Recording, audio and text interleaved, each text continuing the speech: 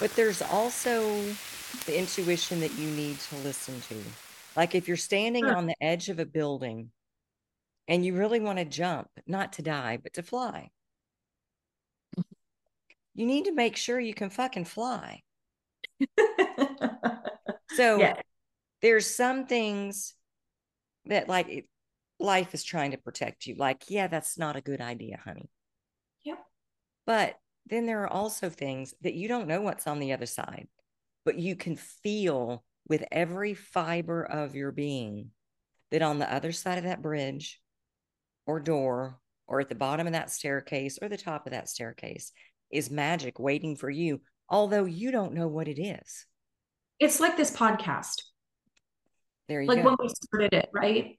And I always go back. It was such a good lesson. I always go back to it because it was something that you kept hearing. And when you approached me, I was like, whoa, I don't know. you know, I always, my first is like, yes, let's jump. And then I think, whoa, okay, see, here's like all of these reasons, like, oh, do I really want to do this? Like, I don't know. Am I good enough to be on this podcast? Am I going to say something fucking stupid?